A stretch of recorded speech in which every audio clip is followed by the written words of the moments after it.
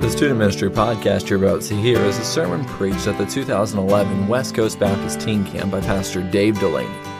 Pastor Delaney pastors the Shawnee Baptist Church in Louisville, Kentucky, and we hope this message will be a blessing to you. For more sermon resources, please visit preaching.lancasterbaptist.org. Matthew chapter 5 is a very interesting passage. It's the longest recorded sermon that we have from our Lord Jesus Christ. I don't think it's the longest sermon he preached. It's just the longest one we have recorded for us in Scripture. And there's some very life-changing things that he says in this passage. But probably none so life-altering and life-changing as the first 12 verses of Scripture here in Matthew chapter 5, where he really sets the bar for what God expects from those who are going to follow after him. He sets the bar for his disciples, those inner core, those 12. You could stretch it out maybe, and it could be 120 perhaps. But those people who say, I want something more from this life than what everybody else is getting. Is that you? Is that you? And so Matthew chapter 5, verse number 1. And seeing the multitude, he went up into a mountain, and when he was set, his disciples came unto him. And he opened his mouth and taught them, saying, Blessed are the poor in spirit, for theirs is the kingdom of heaven. Blessed are they that mourn, for they shall be comforted. Blessed are the meek, for they shall inherit the earth. Blessed are they which do hunger and thirst after righteousness, for they shall be filled. Blessed are the merciful, for they shall obtain mercy. Blessed are the pure in heart, for they shall see God. Blessed are the peacemakers, for they shall be called the children of God. Blessed are they which are persecuted for righteousness' sake, for theirs is the kingdom of heaven. Blessed are ye when men shall revile you and persecute you, and shall say all manner of evil against you falsely for my name's sake. Rejoice and be exceeding glad, for great is your reward in heaven. For so persecuted they the prophets which were before you. This passage is written to the person who is interested in living the authentic Christian life. I mean, the Christian life that's the real deal. The Christian life that isn't a fake, that isn't a fraud. That you know what you have and you know it's real, and nobody, no one, nothing can rob it, can take it away, can steal it away from you. You know what you possess and you hold it close. This passage is written to those who are interested in living the Christian life with some sort of quality. Not just quantity, but with quality, with some substance, with some meat on its bones. There's something to back it up with.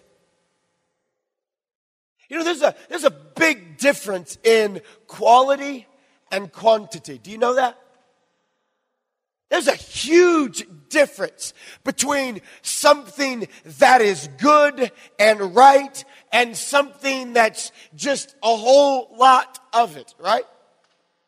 We are a society, we are a culture that is given over to quantity as opposed to quality. I'll prove it to you. I'll prove it to you. You go to McDonald's and what do you order? You order the biggest drink they have, don't you? So do I. I don't want just the super size. I want the extra super size. I want that thing that looks like you could carry around a chicken in it. It's a bucket that's this big. And I want you to fill it with as much sweet tea as you possibly can, because I want to chug a lug it even though I don't need it, right? They serve a 20-piece chicken nugget meal now. How many of you guys could handle one of those 20-piece chicken nuggets? See, and they're looking all over the room. Some girls are raising their hands. Holy cow. Yeah, that's incredible. God bless you, sister. Who needs 20 chicken McNuggets? Those aren't even chicken. You're not even eating chicken. It's just a nugget. That's all you're eating. But people by the droves line up and eat these 20-piece chicken nuggets. Why? Because we want more. Because we are a society where quantity matters much more than quality matters. My little brother and I, we were growing up and we were having this 4th of July celebration in our backyard. And we went and we needed to buy these fireworks. And so we found this gas station. And it had a tent in the parking lot of the gas station. And it had all these signs surrounding the tent. And the signs said, buy one, get two free. Now, that's a steal. Okay? Somebody who is only going to make you pay for one thing, but give you 3 of them, they are out of their mind. And so I'm thinking, dude, that's a deal. Come on, and me and my little brother, he's probably in 8th grade at the time. I was probably in 11th grade at the time. And we decide we're going to go and get these fireworks. We walk up to this tent. And there are these 2 very large hillbilly bumpkins sitting on the opposite side of all of this gunpowder.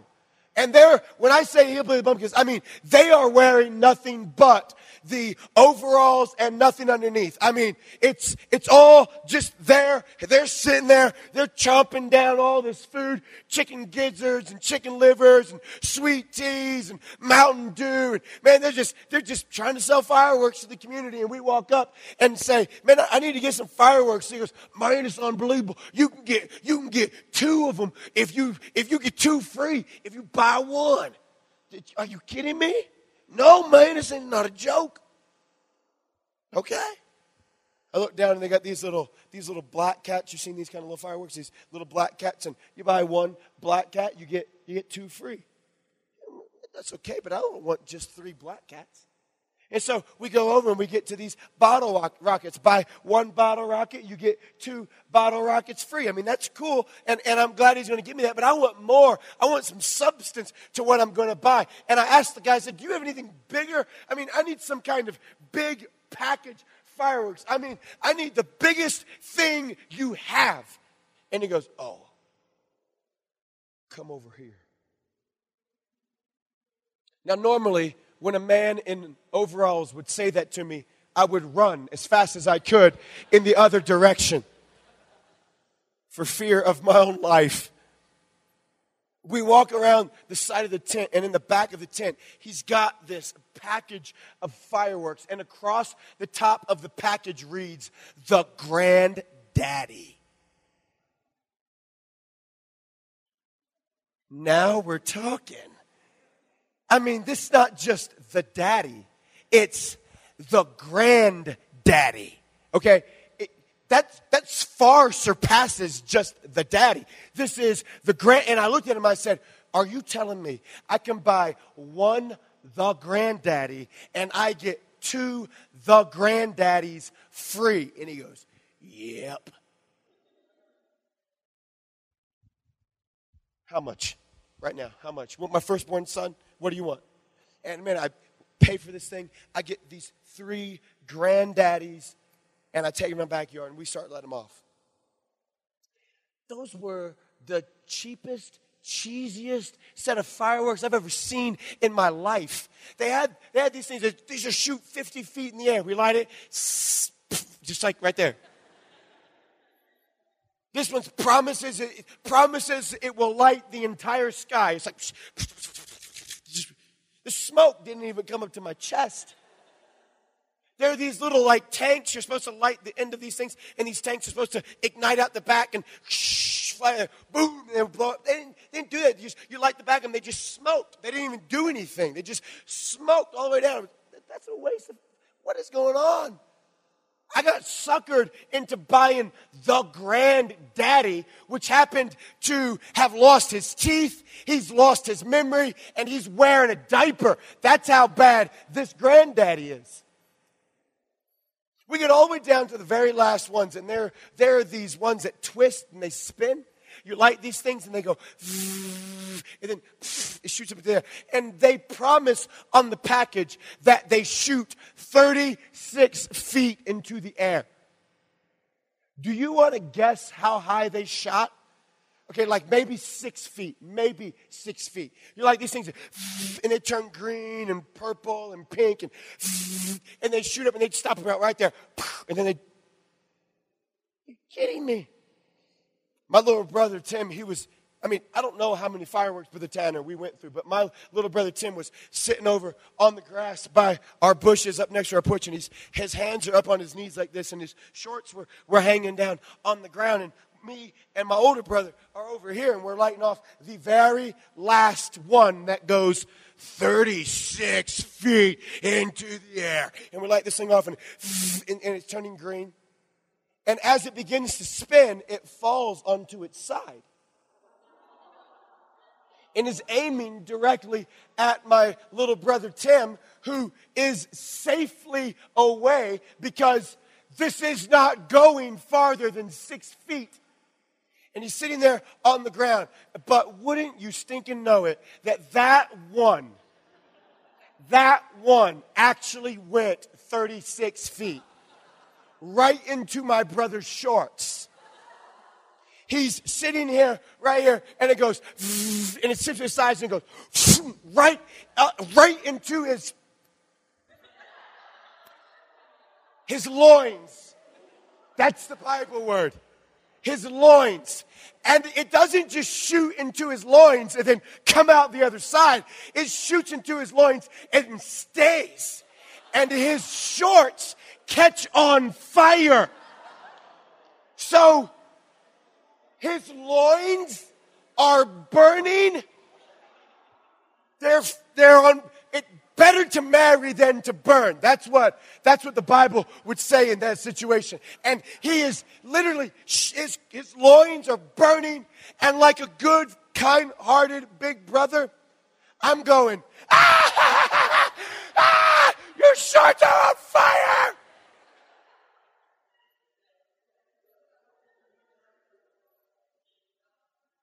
My little brother won't go near a firework to this day. Every time he does, he's, ugh.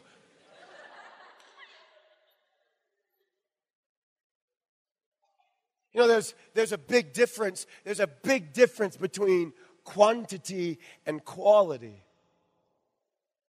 You know what we've convinced ourselves of? Look at me, please. You know what we've convinced ourselves of is we've convinced ourselves that good enough in the Christian life is just good enough. And it's not. What we've done is we've sold quality in our Christian experience and in our Christian living and in our Christian life. We've sold it down the river. And we've said things like, well, I went to church. Isn't that good enough? Well, I read my Bible. Isn't that good enough? Well, I went to camp. Isn't that good enough? Not if you're after quality, it's not. You see, the thing about a quality-filled Christian life is quality, and when you are in search of quality, there is never a finish line. Good enough is never just good enough.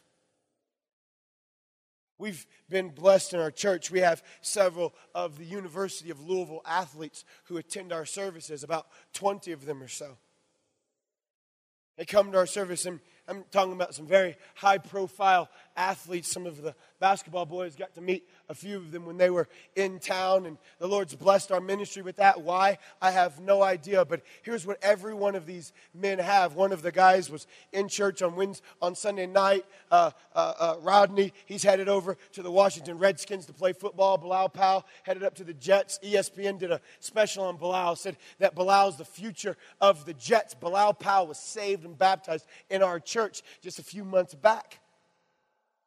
You know what I found out about all these guys? Good enough and good enough. They're not happy to be just this mediocre athlete. They want to be the best. I mean, the absolute best that they can. They watch everything that goes into their mouth. I go out to eat and I'm ordering up an extra steak burger from Steak and Shake and put the extra whipped cream in my shake and bring that over and put the extra chili on the cheese on the fries and bring that in because I want to eat that because it's really good. And these guys are looking at me like, dude, you are going to blow up like a balloon one day. They're eating salads. Why? Because there's a certain quality that they're after. Why can an athlete understand that there's quality to what he does, but we can't understand as Christians that there should be a quality to what we do?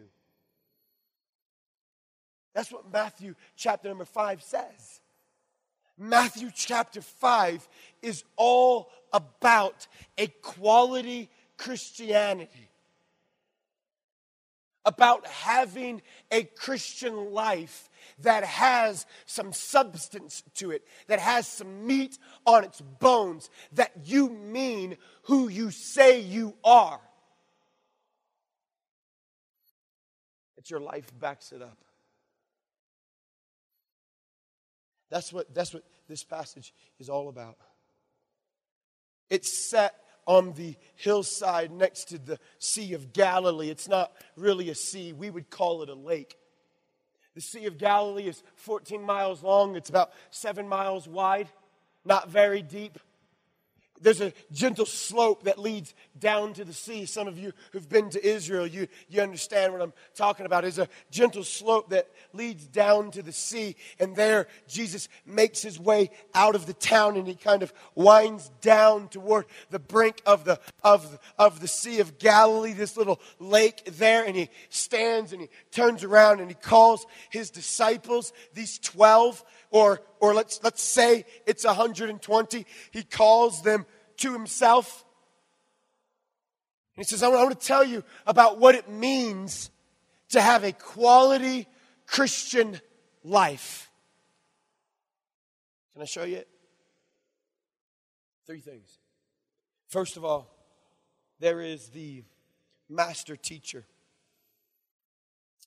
Verse number 1, and seeing the multitudes, he. Who's that he? Well, you got to go back up into chapter 4 and you look at verse number 23. And Jesus went about all Galilee, teaching in their synagogues and preaching the gospel of the kingdom and healing in all manners of sickness and in all manner of disease among the people. And his fame went throughout all Syria. And so Jesus comes into Galilee and he starts teaching and he starts preaching and he starts proclaiming the gospel of the kingdom. He starts healing the sick and he's healing the blind and he's raising the dead and he's touching the lame and he's performing these miracles and his fame is beginning to grow. And so there's all of this crowd that begins to follow Jesus and his teachings. Jesus' teachings are so different from everybody else in those days. You see, the rabbi, that's what they were called. The rabbis in those days had a certain style of which they taught. They didn't do this kind of stuff. They didn't have silly games. There were no kind of illustrations. We don't get that until we get to Jesus and the parables. There's no sorts of illustrations or anything. They would teach through the law. The average Jewish boy by the age of 10 had the entire first 5 books of the Bible memorized. What are the first 5 books of the Bible? Go. Genesis. Right there. By the time you were 10 years old, you'd have had all of that memorized.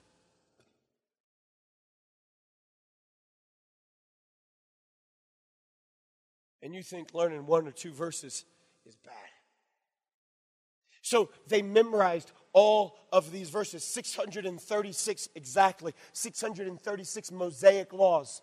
That the laws of Moses that they gave to the children of Israel, 636 of these laws, and they memorized them. And these rabbis would come in, and you would say that you would want to be a disciple, so come with me. And you want to be one of my disciples, so come with me. And you want to be one of my disciples, okay, so come with me. And so they would leave everything come on. They would leave everything they had, and they would follow after their rabbi. That's where Jesus says to them, he says, leave your nets and come and follow me. This is what they did. That's not something special that Jesus did. That's what everybody did in those days. If you were going to follow a rabbi, and so they start following this rabbi, and he would take him, and then he'd come, and they'd get to a certain spot, and he'd go, okay, now you all go find us food, and then, okay, come on, let's come on. And then the rabbi would sit down, and the disciple, don't you even think about it, the disciple would stand, and the rabbi would teach the 636 Mosaic laws to his disciples and how he thought they should be interpreted. If that's not bad enough, that you have 636 things that you have to remember what I tell you exactly they're going to do. If that's not bad enough, they created this book. This book was called the Talmud. The Talmud was a commentary on the 636 laws. So you take the first 5 books of the Bible, and then on top of that, you add the Talmud, which was this commentary. So you're talking 4 or 5 verses per one verse in the Old Testament. And so then I'd put that on you, and I put that on you, and I put that on you, and you'd have to memorize that. And all the while, you're following me everywhere we go. And then we get to someplace else, we'd stop, and I'd sit down for a little bit, and I would teach you a little bit more about the Torah, the law, the first 5 books, the Talmud, and then, not just that, they didn't stop there. Then they invented this book called the Mishnah. The Mishnah. The Mishnah was a commentary on the Talmud, which was a commentary on the Torah. And they would all have to memorize this stuff. And you can imagine how dry and dull and boring and laborsome and dusty all of that would become. Thanks. Sit down. And Jesus shows up, and he hadn't do any of that. Jesus shows up and he says, blessed are the peacemakers. Jesus shows up and says, blessed are the pure in heart. Yeah. What about all these rules in the Talmud? What about all these rules in the Mishnah? What about all these? Blessed are the persecuted. Stop just long enough tonight and imagine what it would have been like to listen to Jesus teach.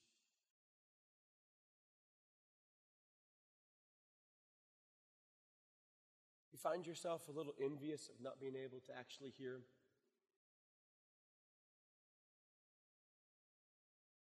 Do you want to know what he would say? If Jesus were here tonight, do you want to know what he would tell you? It'd sound something like this. Blessed are the poor in spirit, for theirs is the kingdom of heaven. It'd sound something pretty familiar too. Blessed are they that mourn, for they shall be comforted. Blessed are the meek. Blessed are the pure in heart. You see, Jesus Christ doesn't show up and teach us bodily, but we have everything he wants us to know, and it's all laid out for you right here, friend. In that book you hold in your lap. Quality Christianity starts in listening to the words of God. Can you write that down? Quality Christianity starts by listening to the words of God.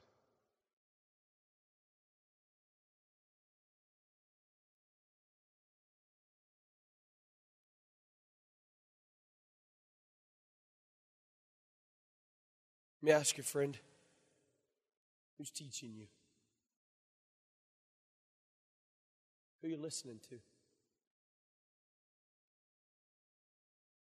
I mean, if you want the same type of living and life that everybody else has, then listen to who everybody else listens to. But if you want something different, if you want something filled with quality, if you want something with some substance and meat on its bones, then I tell you who you ought to listen to. You ought to listen to the very words of God. They're found right here in this book.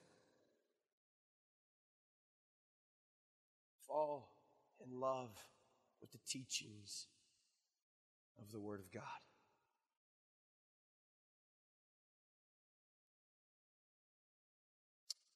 There's not just the master teacher, there are the multitudes that were taught. You read back in chapter 4, it says that everywhere he went, his fame there, verse 24, his fame went throughout all Assyria, and they brought unto him all the sick people that were taken with diverse diseases and torments, and those which were possessed with devils, and those which were lunatic, and those which had the palsy, and he healed them. And there followed him, listen, a great multitude of people from Galilee, and from Decapolis, and from Jerusalem, and from Judea, and from beyond Jordan. So there's this huge gathering, this great following of people. And then look what he does. And he went up into a mountain, and he called unto him his disciples. You know what that tells me? It tells me that there's a whole lot of people who listen, but there's very few people who get taught. That's number 2, the multitudes that were taught. There's a whole lot of people that listen, but there's very few people who get taught. What'd you come to camp for this week?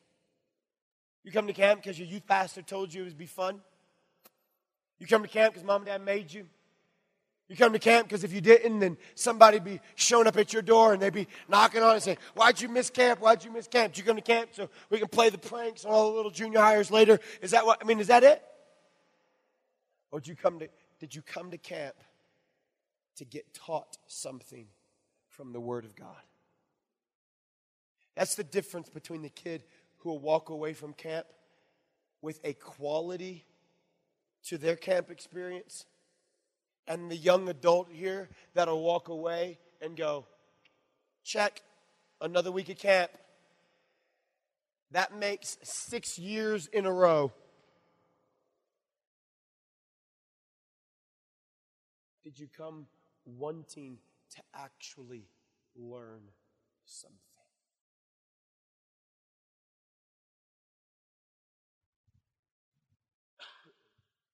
The multitudes that were taught, then last, and we'll be done.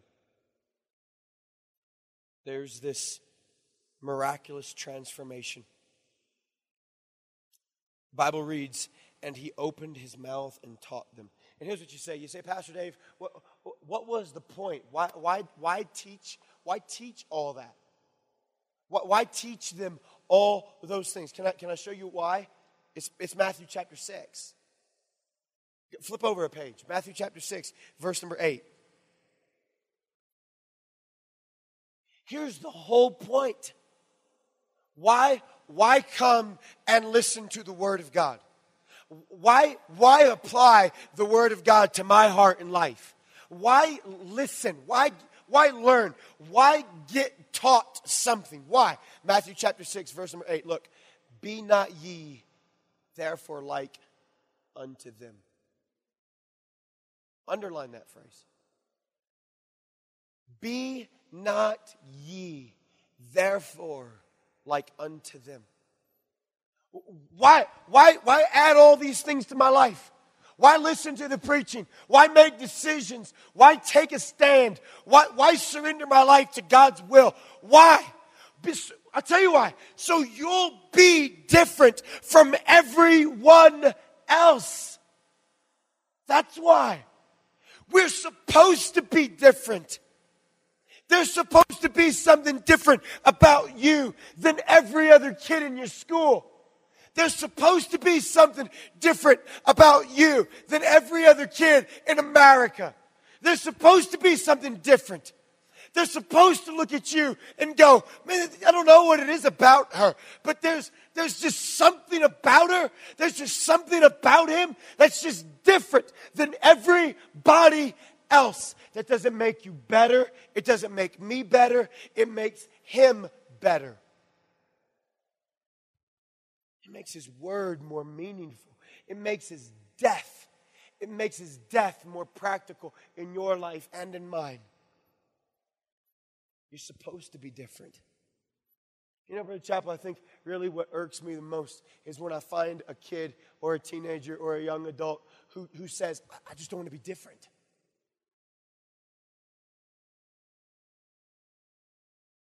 You're missing the point. The point is to be different. It's what Jesus said in Matthew 6.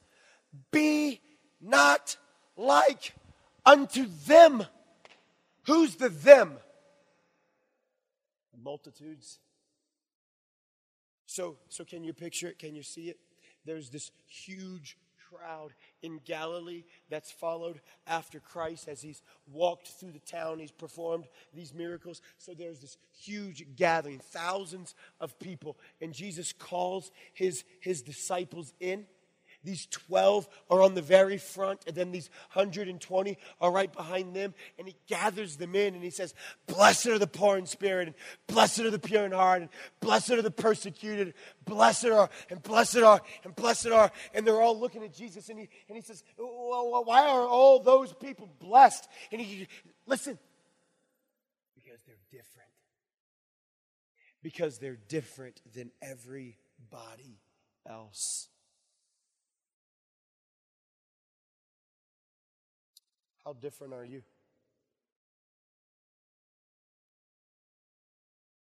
Look at me. How different are you?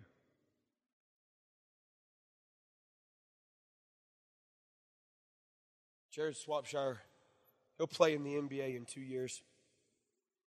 Walks in my house, and when he does, he has to duck to get in the door. You think I'm joking? The dude is a monster. Then he's got this afro that stands up about 4 inches off the top of his head, which makes him even taller. He walks in my house and he sits on my couch and we watch a little bit of a basketball game. And we get to talking. He says, Pastor Dave, let me ask you, man. He says, is there something more to this life than just playing ball?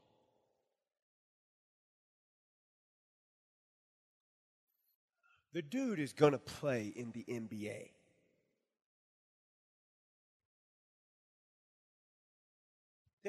It'd do a whole lot of Christian school kids good to learn that there's more to life than just ball. I said, yeah, there is. He says, well Pastor, what do you think? What do you think it's supposed to be? I said, here's the thing, Jared. I said, God's given you a gift to play ball. There are kids who will listen to you. They won't listen to anybody else. I've walked in public schools with him before. You had Michael Red here. You understand. You walked into public schools, and kids by the hundreds gather in the gymnasium just to listen to him talk. A dude can take a ball and throw it through a hoop. That's it. I walk in, and they're like, who's this idiot? Don't amen there. What are you doing, huh? I said, yeah, there he is, Jared. I said, God's given you that gift, and you ought to use it for God and for him. You ought to be completely different than every person in your locker room. He goes, I'm already feeling like that. He goes, they all say they want to go out to eat. He goes, I don't go with them because I know what they're going to do. So I'm left in the dorms by myself. What am I supposed to do? I said, you're supposed to call me when you get there. I'll come. I'll be your buddy. They have their own chef in this cook 24/7. Jesus. And he doesn't serve up like White Castle sliders. He's serving up like salmon. I mean, it's not chicken nuggets, dude, okay? There's some quality to what he's eating.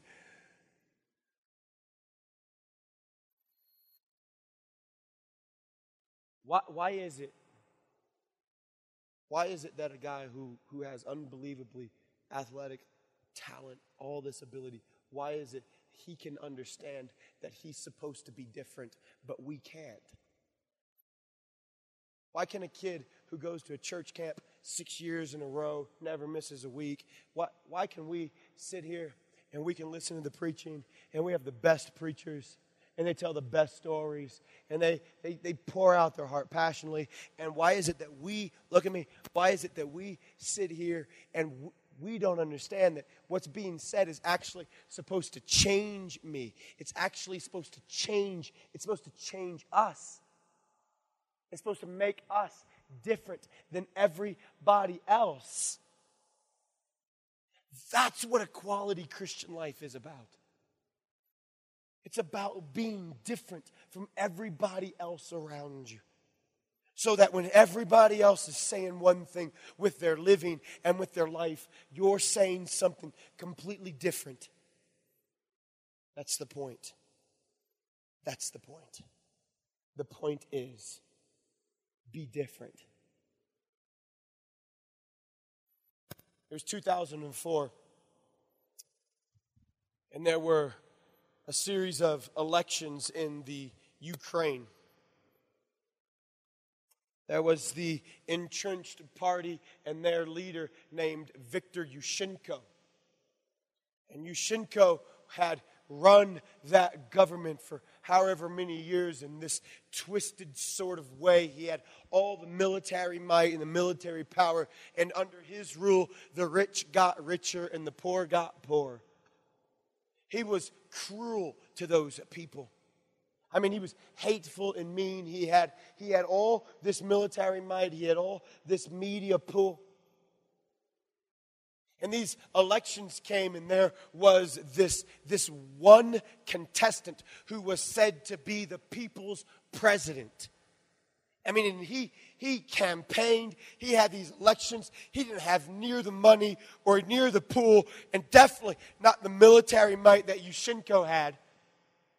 But he had the support of the people behind him because he promised that he'd fix some things that were seriously wrong in their country.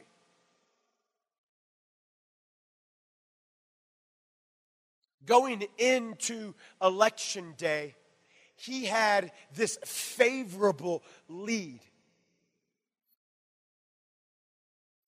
The polls started ringing in all their votes, and about halfway through the day, the people's president was just leaps and bounds ahead of Yushchenko. And Yushchenko realized that he was about to lose his long-standing position. And if he did that, he knew that they would come after him for all sorts of war crimes and different atrocities that he had riddled onto the Yugoslavian people. And so what he did was, well, he cheated. He began to fabricate votes that didn't exist. And he began to act like he was winning. And they sent his military might into the rooms where they counted the votes. And they were sure that Yushchenko was going to come out the winner. They staged this huge celebration party. No one was there, but they made it look like that there were just hundreds and thousands of people who turned out to this party in balloons and champagne, and I mean all the works to make it look like everything was fuzzy-dory in their little society, and in fact it wasn't. They were cheating. In Yugoslavia, they have this different way of interpreting for the deaf. They don't have closed caption that runs across the bottom of the screens like we do. Instead, they have an interpreter who signs everything that is being played on the show or on the news or on the sitcom. They sign everything that's being done, and there in the bottom of the screen is this little window where this interpreter signs. The interpreter that night was a 24-year-old girl who was witness to everything that Yushchenko was trying to do.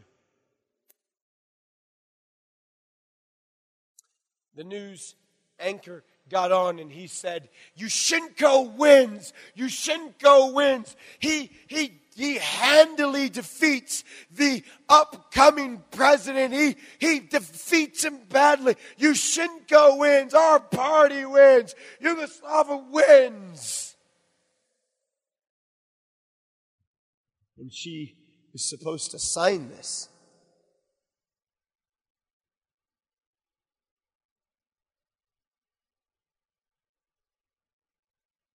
But she chooses to do something very different. Instead of signing Yushchenko wins, she signed, they cheated. It's a lie, she continues. They fixed the votes. Tell everyone you possibly can, Yushchenko cheated. And with that one brave act from a 24-year-old girl,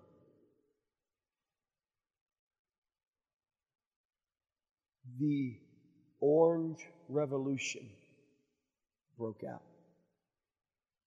2 weeks later, marched on the capital of Yugoslavia was more than 1 million people wearing orange shirts, demanding a recount of all the votes, but this time done right.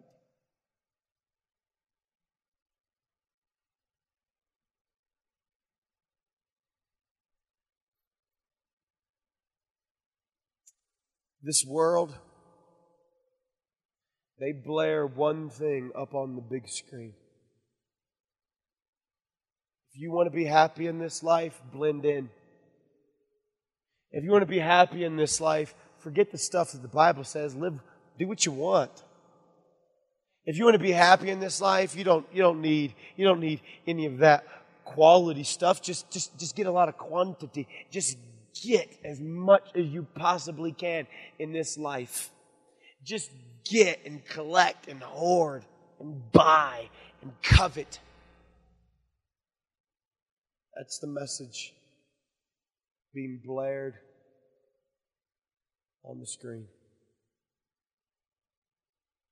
And down at the bottom of the screen is a little window. And you're the interpreter. I wonder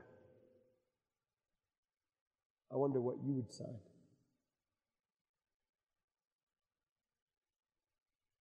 I wonder if you'd just sign along, just blend in with everybody else. I wonder if you'd sign right along. It's all about quantity. It's not about quality. I wonder if you'd blend in. It's not about the words of God. It's about your own wish and dreams and wants and ambitions and desires. I wonder if you'd sign right along with everybody else. Or I wonder if you would be brave enough to sign something different. I wonder if you would be brave enough to say,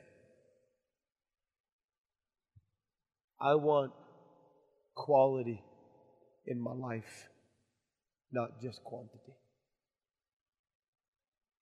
I want a life that listens and believes and reads and loves the teachings of that master teacher. And I don't want to just read it, and I don't want to just hear it. I want it to actually change me. I want to be taught. And I don't want to just be taught.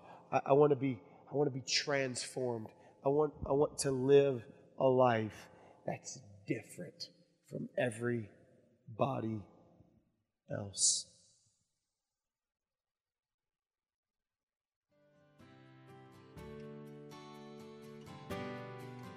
It's up to you.